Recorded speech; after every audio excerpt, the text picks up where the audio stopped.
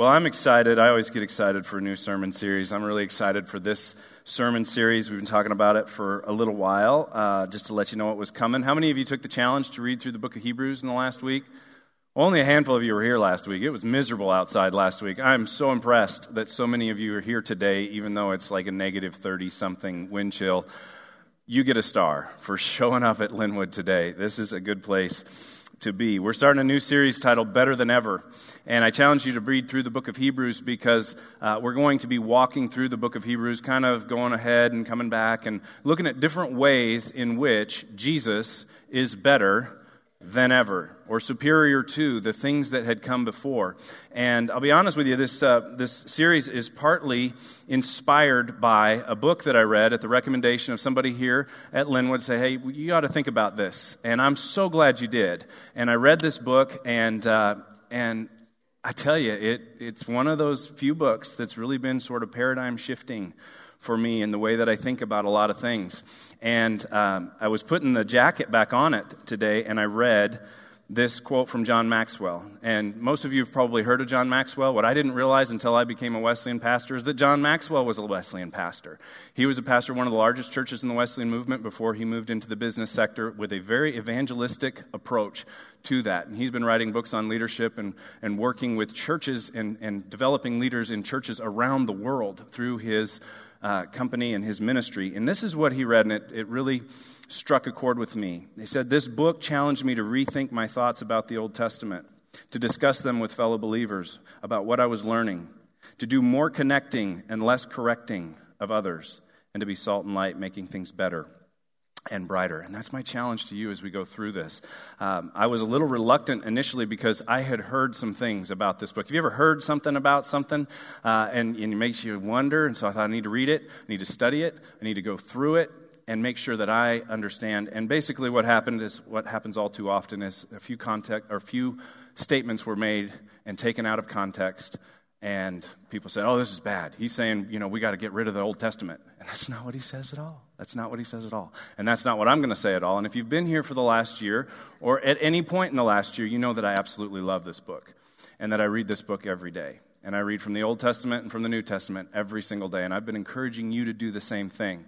So I hope and I pray that you will be doing that if you haven't started already. And if you're already reading this book every day, then I would encourage you to pick this one up and read it too. But if you're not reading this one, don't read this one. If you're going to read anything, read this book. Read it every day and apply it to your life and ask God, do business with God on a regular basis, saying, God, what do you want me to do in light of what I have read from your word? With all that said, I want to launch this series with a message titled, New, Not Just Improved.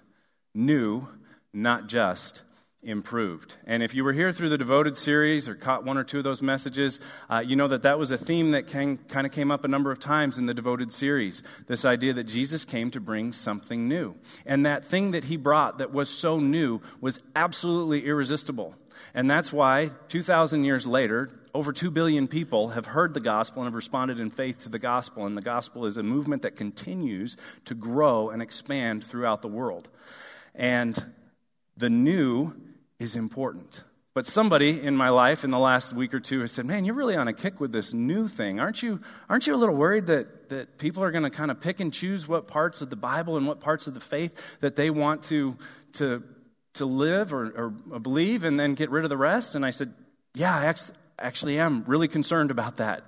In fact, Jesus was really concerned that people would pick and choose parts of the old and sort of smuggle them into the new where it fit, where it allowed them to dislike or mistreat or even hate somebody else. And he came to bring something new and do away with or fulfill what was old, the old covenant. And that's what we're going to discover over the next weeks together as we go through this, because Jesus was passionate about it, Paul was passionate about it, the author of Hebrews was passionate about it, and we see this popping up all throughout the New Testament, that we have to make sure we understand that Jesus came to bring a new covenant, a new deal between God and man, and it's better.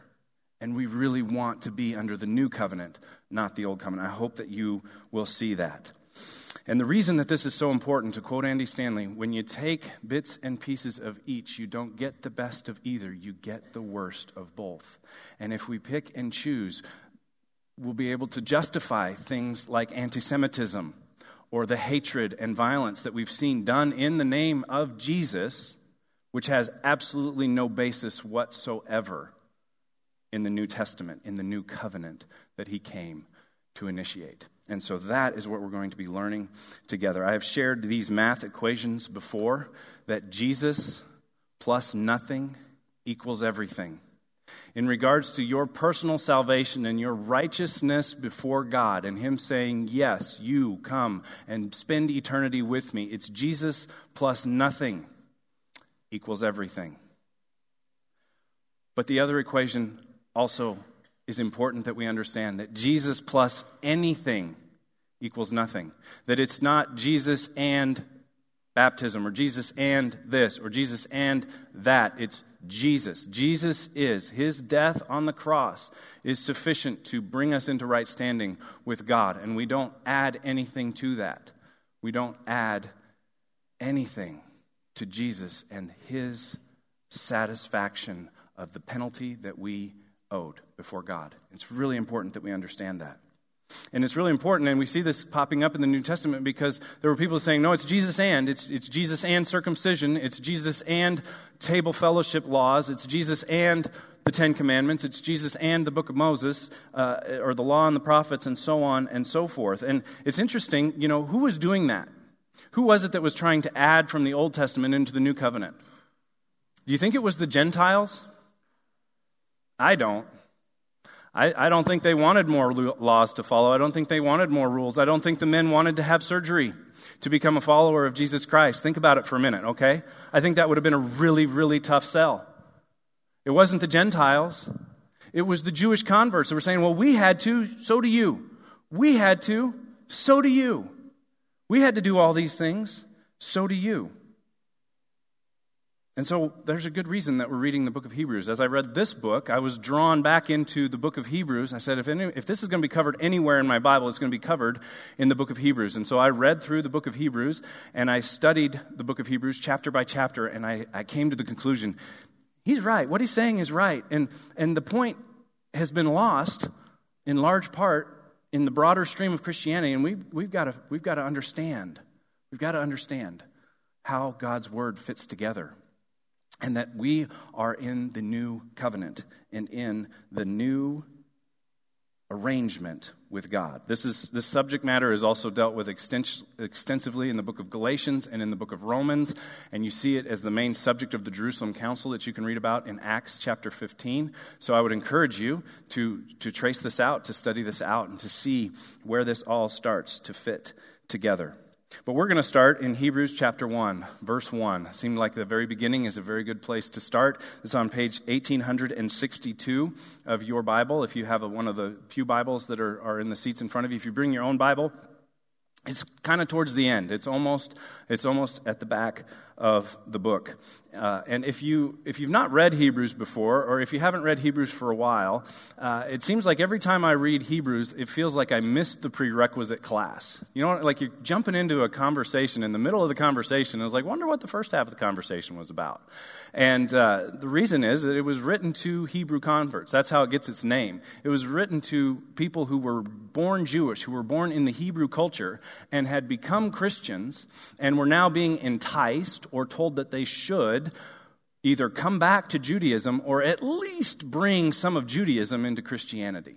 And so that's why this is so important for us to study as believers today. So I want to read the first couple of verses here, and then we're going to move on to chapter 8. But this will really lay the groundwork for us. The first 3 verses of Hebrews chapter 1 tell us, "In the past, God spoke to our forefathers through the prophets at many times and in various ways." In the old covenant, in the older times, God spoke. He revealed himself to his people in various ways and at various times. Now, it's interesting to note that what we call the New Testament and the Old Testament, testament is actually a Latin word. And it's a Latin word that translates the Greek word for covenant. covenant. So it could just as easily have been named the Old Covenant and the New Covenant in this book. So your Bible would have had two sections, the Old Covenant and the New Covenant. Covenant and testament are interchangeable, and that's why we leave a last will and testament. It's a legal contract. Covenants were legal contracts, and we'll look at the different types of covenants here in a minute. But that just helps you kind of understand why this is so important. Verse 2, but in these last days, basically from Christ on, he has spoken to us by his Son, whom he, God, appointed heir of all things, and through whom he made the universe. So there are new methods, new revelation in Jesus Christ, new ways of speaking to us through Jesus, through his earthly ministry and through the teachings that were carried on by the apostles and by the disciples. There's a new covenant, has new methods and new ways of revealing God to man. Verse 3, Jesus is the Son. Jesus is the Son, and the Son is the radiance of God's glory and the exact representation of his being, sustaining all things by his powerful word. After he had provided purification for sins, he sat down at the right hand of the Majesty in heaven. He is the exact representation of God's being. What we have in Christ that we read about in the Gospels, that we read about in the New Testament, the Jesus that it points to is the exact representation of God himself. The new covenant reveals God to us in a purity and in a perfection through Jesus that before we did not have. Does that make sense? Now, while I'm reading this book and while I'm reading through Hebrews, I'm driving home one of these super, super cold days, and I see this image that's on the screen behind me. I'm looking out over a field, and it is a complete circle around the sun there, radiating out from it. And you know where my mind went immediately. The sun is the image or the radiance of God's glory. And I shared that, and it was great to just make that connection. And that's the image that I see. He casts light into all places, into all things. He illuminates all things. Jesus illuminates things that before were sort of shrouded in mystery. They're now made clear through Jesus Christ. And so that's important to understand. And the second half of that verse is really important to understand, that we're told that after he had provided purification for sins, he sat down at the right hand of the Majesty, which is God, in heaven. Why is it important to understand that Jesus sat down? Because that means that the work was finished. What's the last thing Jesus said on this earth before he breathed his last? It is finished. It's done. It's completed. There will not be another new covenant. He has ushered in the new covenant. He has paid for the sins of mankind once and for all. We're going to get into that really deeply later in this series. It is finished. And after that purification was made, after it was finished, he sat down. This is what we call in theology the finished work of Christ. And the best part of all of this is that this new covenant that we're going to be studying over the next 8 weeks is better than ever. It's better than anything that came before it. And it's good news. How much better is it, you might ask? Well, let's look. Let's see what it has to say. The bottom line today is that Jesus really was and is better than ever. He was when he came, and he has been ever since, and he is today better than anything that came before. So I want you to turn a few pages over to Hebrews chapter 8. And we're going to look at verses 6 through 13. To give you a little bit of context here, the book of Hebrews is an interesting book in that we do not know who the human author of the book of Hebrews was. There's some speculation that it might have been Paul writing in a very different style because he was writing to a Hebrew audience. So there's some similarities between Romans 9, 10, and 11, which is where Paul kind of breaks and addresses the Hebrew people and then comes back in to that letter. Most people don't agree that it would be Paul. They think it might have been Barnabas, who was the son of encouragement, who was a Jewish convert that came into the faith. There might have been Silas. There's a number of different people that could be the author of Hebrews. But I would encourage you to keep in mind that whoever the human author was, the real author is God in heaven. That human authors are really only the pen in God's hand. So when you're reading through the Gospel of Matthew, Matthew was the pen in God's hand as he wrote that out. And as you're reading through the letters of Paul, Paul was the pen in God's hand. And God used those those relationships and those personalities and those stories of those people in order to articulate and reveal himself in powerful ways. But ultimately, God is the author of his word. And he says in verse 6, he's comparing whoever this author is, and I shouldn't even say he, because perhaps it was a female. We don't know. But the author of Hebrews is saying in verse 6, he's comparing and contrasting Jesus, our new high priest, who goes before us into the Holy of Holies and makes sacrifice for our sins, much like the high priest in the Old Covenant would do. He's saying Jesus is a better high priest. He's a better high priest. How much better?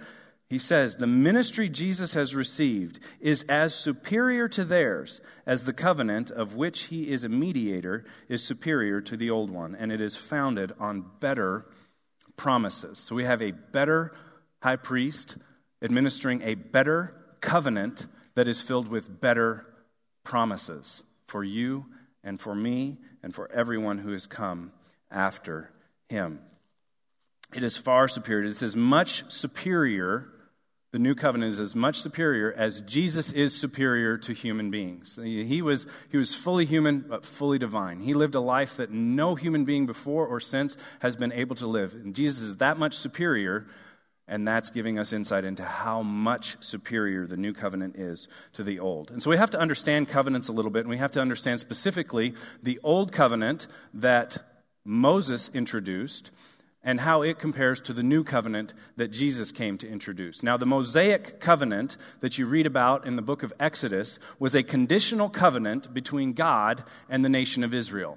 And the covenant was conditional in the sense that it was an I will if you will covenant. God says to the people, here are the laws. If you follow and obey the laws, and if you do these certain things when you mess up and don't obey the laws, then I will protect you. I will bless you. I will provide for you. You will be my people, and so on and so forth. It's a conditional covenant between God the Father and the nation of Israel. And so from Exodus to Christmas, the Mosaic covenant was in force, and it was a conditional covenant. And if you've read your Old Testament, you know that God did, but they didn't. God did his part. He did more than his part, repeatedly, and they repeatedly failed. They repeatedly worshiped other gods. They repeatedly broke his laws and broke his commandments and failed to make the sacrifices. And over and over and over, there was this cycle. And that was the necessity of Jesus is related to that covenant. Now, the new covenant that Jesus came, that is mediated by Christ, is an unconditional covenant. It's an unconditional covenant. God says, I will whether you do or not. I will whether you do or not. It's a covenant of grace. It's a covenant where one side is a recipient of grace, and the other side is a dispenser of grace. God is dispensing grace to us through the covenant that Jesus came. It's a fulfillment of God's covenant with Abraham. God made a covenant with Abraham back in Genesis chapter 12 that precedes the covenant that he made with Moses in Exodus chapter 3. Okay? So the Abraham covenant was an unconditional covenant of grace. It was God saying to Abraham in Genesis 12:3, I will bless you. Whether you do anything for me or not, I will bless you, and all the peoples of the earth will be blessed. Then he enters into a covenant with Moses and the nation of Israel in Exodus chapter 3 that was a conditional covenant, an I will if you will covenant that carried us up to Christmas, essentially, carried us up to Jesus entering the picture. But God still had a covenant with Abraham that gets fulfilled in Jesus. The Mosaic covenant fits inside that. It's really important that we understand this, okay? It's really important that we get this. Because Galatians 3 ties it all together perfectly for us. Galatians 3:29 tells us, put it up there because I clipped my Bible together, if you belong to Christ, then you are Abraham's seed and heirs according to the promise. Which promise? The Genesis 12:3 promise that God made to Abraham that said, I will bless all the people of the earth through you. Not just the nation of Israel, which is his deal with Moses in Exodus chapter 3. So this is really, really something. Basically, we get brought into the covenant that God made with Abraham when we accept Jesus Christ as our Lord and Savior. And then we are blessed, and God promised to bless us, and not just us, but to bless all the peoples of the earth through us, because we are now Abraham's seed. This is good news. This is really good news. It's good news for you, and it's good news for the you next to you. It's good news for the world around you because God wants to bless them through you. God wants to share the good news of His new covenant through you into them, and they are now able to be recipients of the good news that they will be blessed and that all the world can be blessed through them. This is really, really good stuff. I want to continue. Verse 7. For if there had been nothing wrong with that first covenant, no place would have been sought for another. He's referring to the Mosaic covenant, the covenant with Moses and the nation of Israel. And he's saying there was something wrong with it. The Bible is basically saying there was something wrong with another part of the Bible. It was incomplete. That Jesus completed it. Jesus perfected it. Jesus filled it out and made it radiate God's glory into the world. So what was the problem with the old covenant? Well, it wasn't God. Okay? It wasn't God's problem. It was the people of Israel. We see this in verse 8. In verse 8, but God found fault with the people and said, the time is coming, declares the Lord, when I will make a new covenant with the house of Israel and with the house of Judah. It will not be like the covenant I made with their forefathers when I took them by the hand and led them out of Egypt, because they did not remain faithful to my covenant, and I turned away from them, declares the Lord. So he's making a new covenant with new people. Israel was brought in. Remember, Jesus said, I came first to the house of Israel. But I will be a light to the nations, a light to the Gentiles. Even Paul, when Paul gets brought in and becomes the Apostle Paul, and he gets sent out, where does he go first? He goes to the synagogue, and he starts with the people of Israel to proclaim good news to the people of Israel. And when they reject it, then Paul says, now I will go to the Gentiles. And Paul became the apostle to the Gentiles, to the world. We use this language, and it just occurred to me, maybe you don't understand, what's the difference between a Jewish person and a Gentile? Well, Jews were the nation of Israel, the people of God. Gentiles were everybody else that was not part of the nation of Israel. So it started with, this new covenant started with the people of Israel. And Jesus was sent first to them, but also to everyone else. And Paul was sent first to them, but also to everyone else, so that the whole world could be blessed through him. Continue in verse 10. This is the covenant I will make with the house of Israel after that time, declares the Lord. I will put my laws in their minds, and I will write them on their hearts. I will be their God, and they will be my people. And I love that he says it's not just going to be an external law anymore. It's going to be in our minds and in our hearts. It's not going to be just outward adherence to a written code, but there will be an inward understanding and an inward desire to fulfill the law. Jesus speaks about this in the Sermon on the Mount. If you read Matthew chapter 6, 7, and 8, he says, you heard in the Old Testament, in the Old Covenant, you heard in the law that you need to do this and this and this, but I say to you. And each time he takes it from the outward and moves it inward. He says, you heard you should not commit adultery, but I say to you, don't even commit adultery with your eyes or with your heart. You said, don't kill somebody in the law. Yeah, don't kill somebody. But I say to you, don't even hate them. Don't even speak poorly about them. He moves it from the outward to the inward. And we see God prophesying this to the prophet Jeremiah. That's what we're quoting here in the book of Hebrews, that this was going to happen. No longer will a man teach his neighbor or a man his brother, saying, know the Lord, because they'll all know me, from the greatest of them, from the least of them to the greatest. For I will forgive their wickedness, and I will remember their sins no more. He's going to forgive their sins. He's going to remember their sins no more.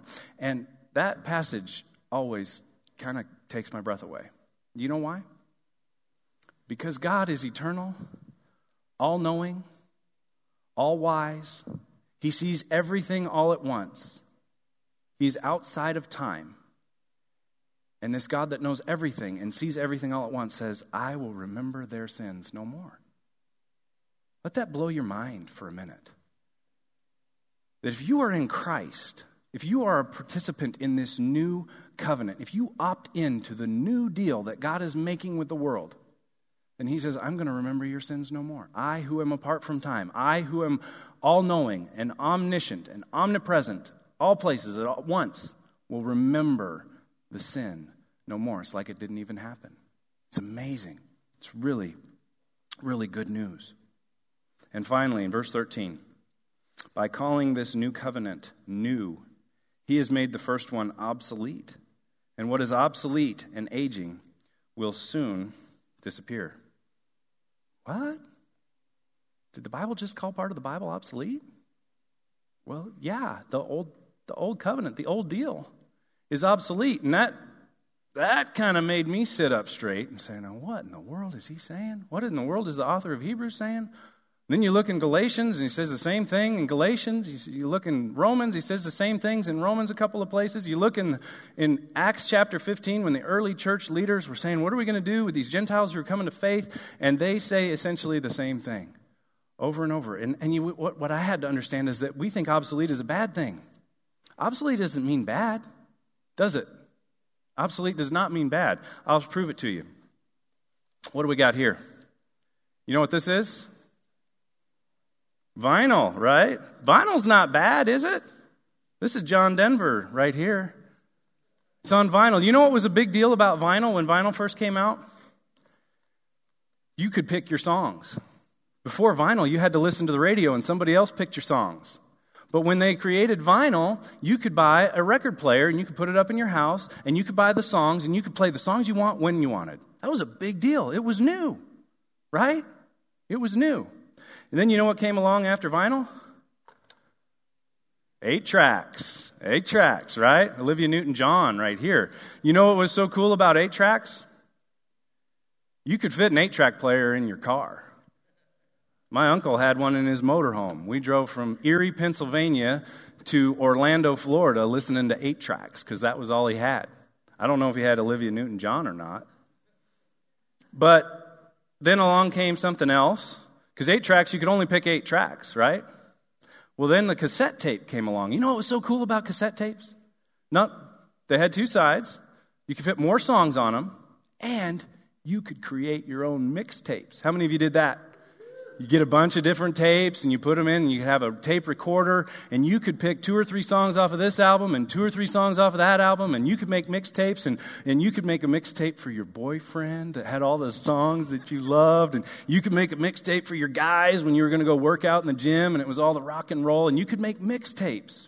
And it was portable. It was even more portable because you could get a Walkman that was about this big, about the size of this 8-track, actually, and you could put it on your hip, and you could make your mixtapes, or you could buy albums. You could take them anywhere you wanted. Now, all 3 of these are really cool, but what are they today? Obsolete, right? When was the last time you played vinyl? Unless you're like hardcore, purist, you probably haven't played vinyl in a while, and I bet you it's been years since any person in this room played an 8-track. Right? It's obsolete. Is it bad? No, but something better came along. And one of the things, like for my generation, like CDs were a big deal because now it's much better quality. You go from, this was Michael W. Smith, by the way. You go from sort of a, I'm losing the term. You went to digital audio here. So the quality got way better. You could still create your mixtapes. I had a 6-disc CD player in my car. I had a 110-disc CD player in my room, and so I could put all my CDs in there, and I just push a button, and it would play the songs I wanted, and I could create playlists and everything else. And yet this is even on the verge of becoming obsolete. You know why? Because the iPod and the cell phone. You know how many hours of music I have on my phone? Something like 65. And I mean, that's not even, I could have so much more. I just haven't bought that many albums through iTunes and so on and so forth. But you can put thousands of songs. When this first came out, Steve Jobs said 1,000 songs in your pocket. And the iPod was revolutionary. It was brand new, and it's making CDs obsolete. They're a dime a dozen. You can go to a secondhand store, and you can buy as many CDs as you want for $1 a piece. And you can't sell them anymore. You can't sell them anymore. So obsolete isn't bad. It means something better has come along. It means something better has come along. And another way of thinking about this is my phone, and I have a special relationship with my phone. We're almost always in the same room. I carry it in my pocket 90% of my waking hours. If I'm wearing pants, like sweatpants at home that don't have pockets, I put a jacket on so that I can keep my phone in my pocket. It stays on my bedside next to me. And so for the last 2 years, this phone and I have been very, very close. But if I went to the Verizon store, or any other store, not a plug for Verizon, and I got a phone tomorrow, what would this instantly become? My old phone, right? My old phone. Not quite obsolete. I might give it to the kids so that they could play games on it or something like that, or listen to music or those types of things. But it goes from being my phone to being my old phone as soon as something better comes along. So we have to think about this a little differently. I am not trashing the Old Testament. I'm not saying you should rip it out of your Bibles. I'm saying you should read it every single day. And you should learn from it. And you should be inspired by it and the stories and faith and courage that people had in a God that had not been perfectly revealed to them as Jesus has been perfectly revealed to us. The Old Testament is a gold mine. There is wisdom there. It is rich. But what we can't do is find the little places in the Old Testament that give us a right in our minds to dislike or mistreat or hate somebody else and smuggle them into the New Testament. Because Jesus was very clear, and Paul was very clear, we must not do that.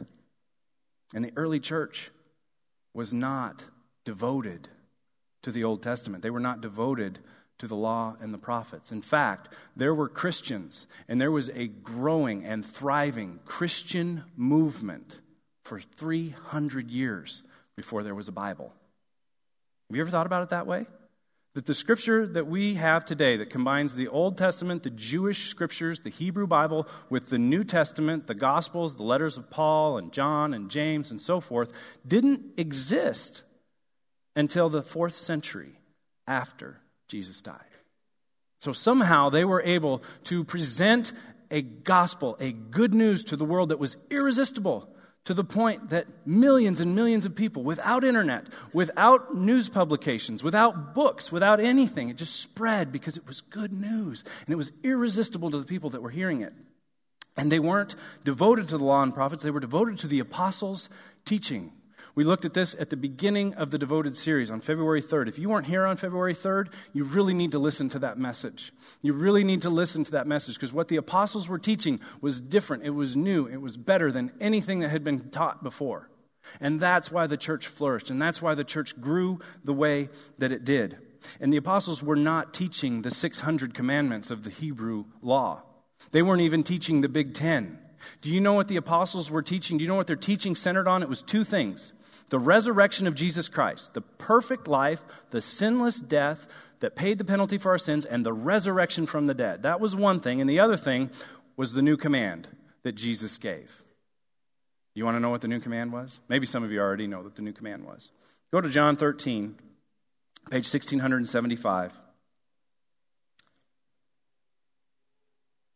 Verse 34 tells us what the new command was. Jesus says, "A new command I give you." When did he say this? Right after communion, right after the Lord's Supper, right after that Last Supper, when he said, "I have eagerly desired to partake this Passover with you." Why? Because it was the last Passover, because he had a new covenant. And he says, this cup, the cup of redemption in the Jewish Passover feast, the third cup, the cup of redemption, this cup is the new covenant in my blood poured out for you. We studied this a couple weeks ago in the Devoted series, devoted to the breaking of bread, to the Lord's Supper. Then he says, after all that, a new command I give you, a new command to go with the new covenant. A new command I give you, love one another. By this, all men will know that you are my disciples if you love one another. How are we supposed to love one another? It's right there in the second half of verse 34. As I have loved you, so you are to love one another. How has he loved us? Unconditionally, completely, by laying down his life for us. That's the measure of love. One command. It's a lot simpler. It is not a lot easier. It's a lot simpler, and it is much more demanding. There are no loopholes in the new covenant. There are all kinds of loopholes in the old covenant, and the Pharisees and the teachers of the law mastered them. They figured them all out, and they lived by them. They lived by the loopholes. There's no loopholes in love one another. And so the rest of the New Testament, Paul comes to flesh all that out. And there's over 50 different one another statements in the New Testament that Paul writes, and he was teaching us how to love one another. He was teaching us how to one another. What does love look like? How do we love each other as Christ has loved us? How do we forgive one another as Christ has forgiven us? And so when Jesus says that there's a new commandment, it fulfills the two greatest commandments from the Old Testament. You remember that part when a lawyer basically comes to Jesus trying to trip him up, says, "What's the greatest commandment?" And Jesus answers him in a way that he wasn't expecting. Jesus says, well, the greatest commandment is love the Lord your God with all your heart, mind, soul, and strength. And a second is like it, love your neighbor as yourself. You've heard that story, right? The second is like it part had never been combined with the love your Lord your God with all your heart, mind, soul, and strength before Jesus. And he's basically saying there's not one greatest commandment, there's two. There's vertical love for God and horizontal love for your neighbor as yourself. And Jesus loves us the way he loved God, completely, heart, mind, soul, and strength. He loves us with all his heart, mind, soul, and strength, and he proved it on the cross. You can't love God without loving others, is what Jesus was saying. You can't be good with God if you're not good with others. You can't be good with God at the expense of being good with others. What did Jesus say in the Sermon on the Mount? If you're there to give your gift at the altar and there you remember that somebody has something against you, leave your gift at the altar and go and be reconciled. This is crazy. People traveled from hundreds of miles away. They stood in lines and they waited and waited and waited to get to the altar to give their gift. And he's saying, if you get there and you realize somebody has something against you, you realize that you're out of fellowship. You leave your gift, go be reconciled, then come and give your gift. This was a big deal. He was saying you can't be right with God and wrong with people. They go hand in hand. We love God with all our heart, mind, soul, and strength. We love our neighbor as ourselves. That is the New Testament ethic. That's what it means to love one another as Christ has loved us. Paul says something very similar in Galatians 5:6. He says that circumcision and uncircumcision no longer means anything. The only thing that matters is faith expressing itself in love.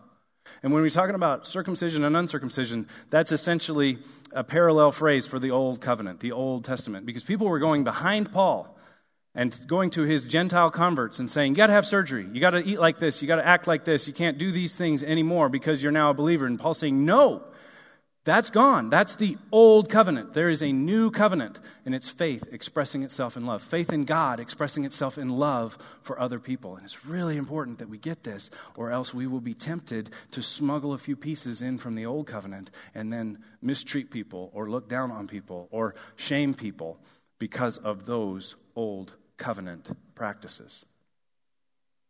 And all this mixing and matching, all the hatred and violence in the church has made Christianity utterly resistible to the world around us. Do we agree?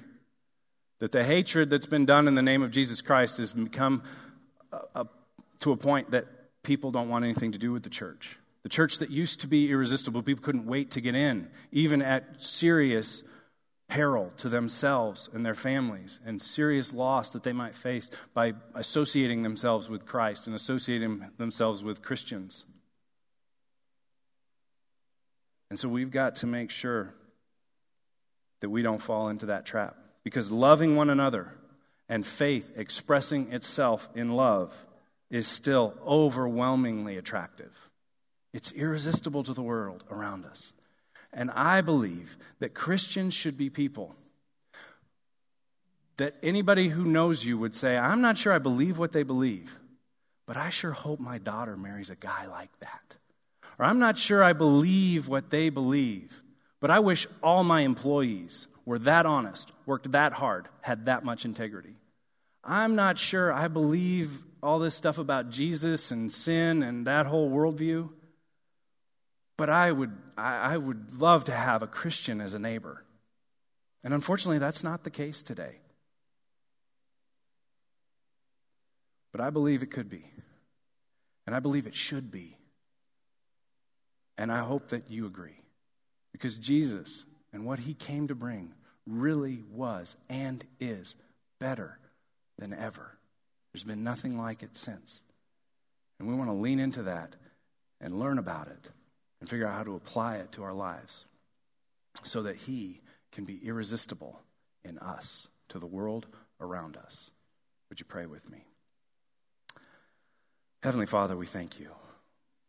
We thank you for your word. We thank you for revealing yourself to us through Christ in the way that you did. We thank you for what may be new ideas to many of us. And we pray that you'll give us grace to understand them, to search your word, to ask you what you would have us do in response. And God, may you be irresistible in us and through us to the world around us. It's in Jesus' name we pray. Amen.